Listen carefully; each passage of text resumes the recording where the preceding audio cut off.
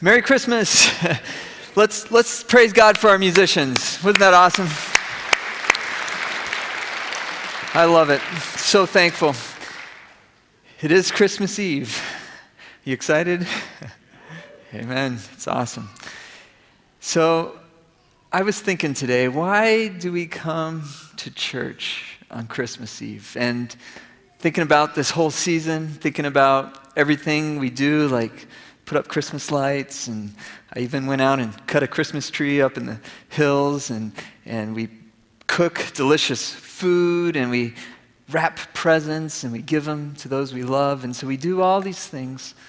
And I think we come to church because we know there's a God, and our hearts are longing, yearning for Him, and it's a beautiful thing as we think about all the expressions that we do as human beings, and how ultimately, as in Ecclesiastes it says, it's a eternity in our hearts, a yearning for God.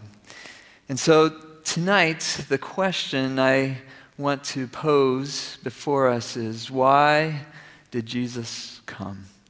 Why did He come? And we're not going to read the Christmas story tonight, but what I would encourage you to do is tonight or tomorrow or sometime, get together with those you love, your family, your friends, and open your Bibles and turn to Luke chapter 1 and 2 and read the most amazing story ever, where God became man, the incarnation, where Jesus came and He was born in Bethlehem. And so take that time. It's going to be really special to do that in your homes. But to answer that question, why did Jesus come? I want to tell you a different story, a story that Jesus told. And He started out the story by saying that there was a father, and he had two sons, an older son and a younger son. And this father had these sons, and one day the younger son came to his father and said, "Father, give me my inheritance."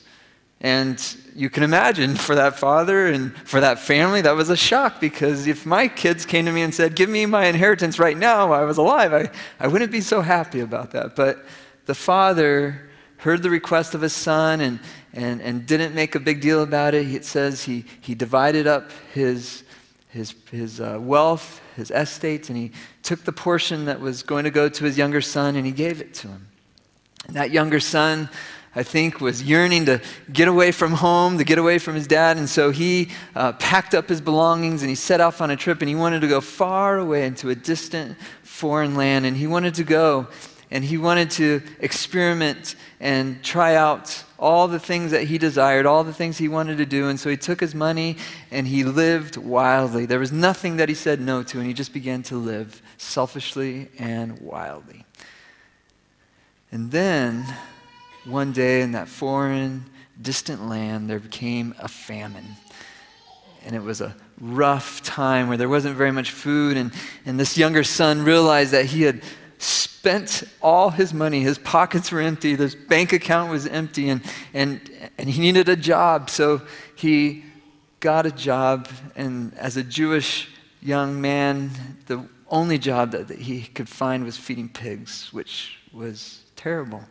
And he was so hungry that he was actually desiring the slop and the food that he was giving to the pigs. That's how bad it was. And Jesus said that in that moment, in that state of hunger, he came to his senses. He said, "Whoa, what am I doing? What have I done?" And he realized that he had sinned, not only against his father, he had sinned against everyone, and he had made a terrible, terrible mistake. And he said, I got a plan. I'm going to go back to my father's house, because I know in my father's house, even the servants, even the hired hands, even they have food to eat. And so I can't expect my dad's going to take me back as a son. So I'm just going to go and I'm going to say, "Father, take me back as a hired hand, because that would be better than where I am right now." And so that younger son, he got up, packed up his little belongings, and he took off back to his father's house. And what that son didn't realize is that father was looking and waiting for his son to come back. And so it says that while he was still a long ways off, the father who was waiting and watching saw him coming. And he did the most unexpected thing. He ran. He ran to his son, and he embraced him, and he kissed him, and he said, "Welcome home." And that son fell to his knees, and he began his speech by terribly wrong to you. I've disrespected you. Just take me back as a hired servant. And he looked up at his father's face, and I can imagine that he expected to see disappointment, anger, but to his utter shock, he saw a smile, maybe a gleam, and the father saying, "Welcome," and saying, "My son has come home." And the father said, "Bring out the ring, the family ring, put it on his finger because he's my son. Bring out my robe." He said, "Kill the fatted calf because we are going to party tonight. We are going to eat, we're going to feast, we're going to make music, we're going to dance, we're going to sing because my son, who we thought was dead, he's alive. My son who we thought was lost, he's found. Let's celebrate." And so they began to celebrate, and a table was set, and the best that the father had was given and laid out on the table, and there was a feast that night. Now, if you remember, I said there were two sons, and another son was working in the fields, and he had served and worked and labored with his father every day. And he was coming home that night, and he heard music, and he saw dancing. And he said, "What in the world, what's going on?" And so he grabbed a servant, he said, "Tell me, what's this celebration for?" And the servant said, "Your brother, he's home, he came back." But in the brother's face was not a gleam or a smile, but there was anger. And so he didn't go into the feast. He didn't go into the party. He stayed outside. But that same father who waited every day looking for his younger son was also looking for that older son because he loved his sons. And he saw that his son was outside, so he went to him just like he went to the younger son and came to him and said, "Son, come in and celebrate because your brother is home." And that brother looked at his father and said, "I've been with you every day. I've done all the right things. I've worked hard, and we've never thrown a party like this. Why are you doing this?" And the father looked at his brother and said, "Today we celebrate because your brother, we thought he was dead, but he's alive. Your brother who we thought was lost, he's found. Come to the table, come to the party, come celebrate with me." Now you might be thinking, "Ben, it's Christmas Eve. Why are you telling us this story?" Jesus told us this story because he wanted us to know why he came. The Bible says that God so loved the world that he gave his one and only Son, that who should ever believe in him shall not perish, but have everlasting life. That's the good news, is that God, the Father, the maker of all things, the maker of me and you and everything we see, is a God like what Jesus revealed and showed to us. He's a Father who loves, who waits for his children to come to him, to come to his table, to his feast. And he invites us to that love.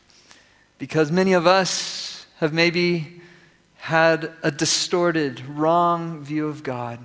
And like that younger son, I can imagine sometimes we look up and we expect to see disappointment, anger. But Jesus wanted us to know that that's not the case.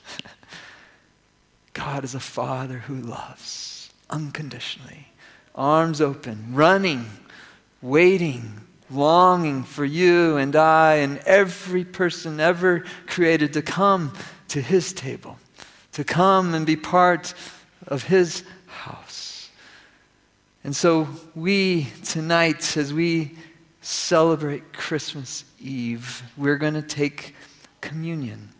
We're going to remember why Jesus came.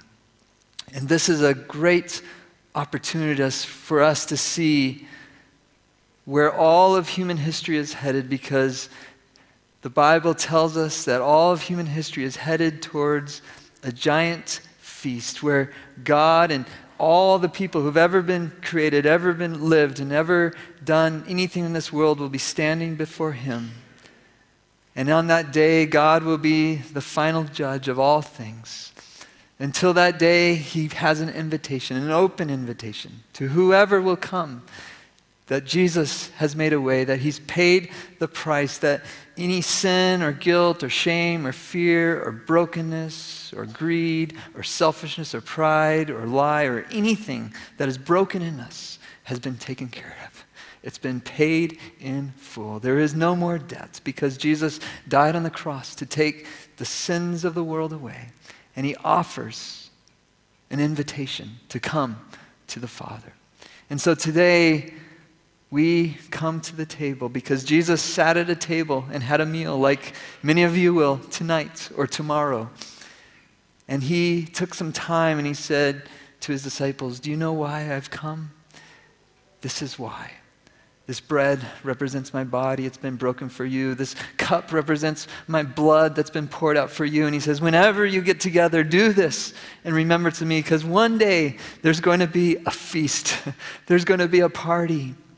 And you're invited, and we got to remember that reality of who God is and why Jesus has come. So we're going to have some ushers come up.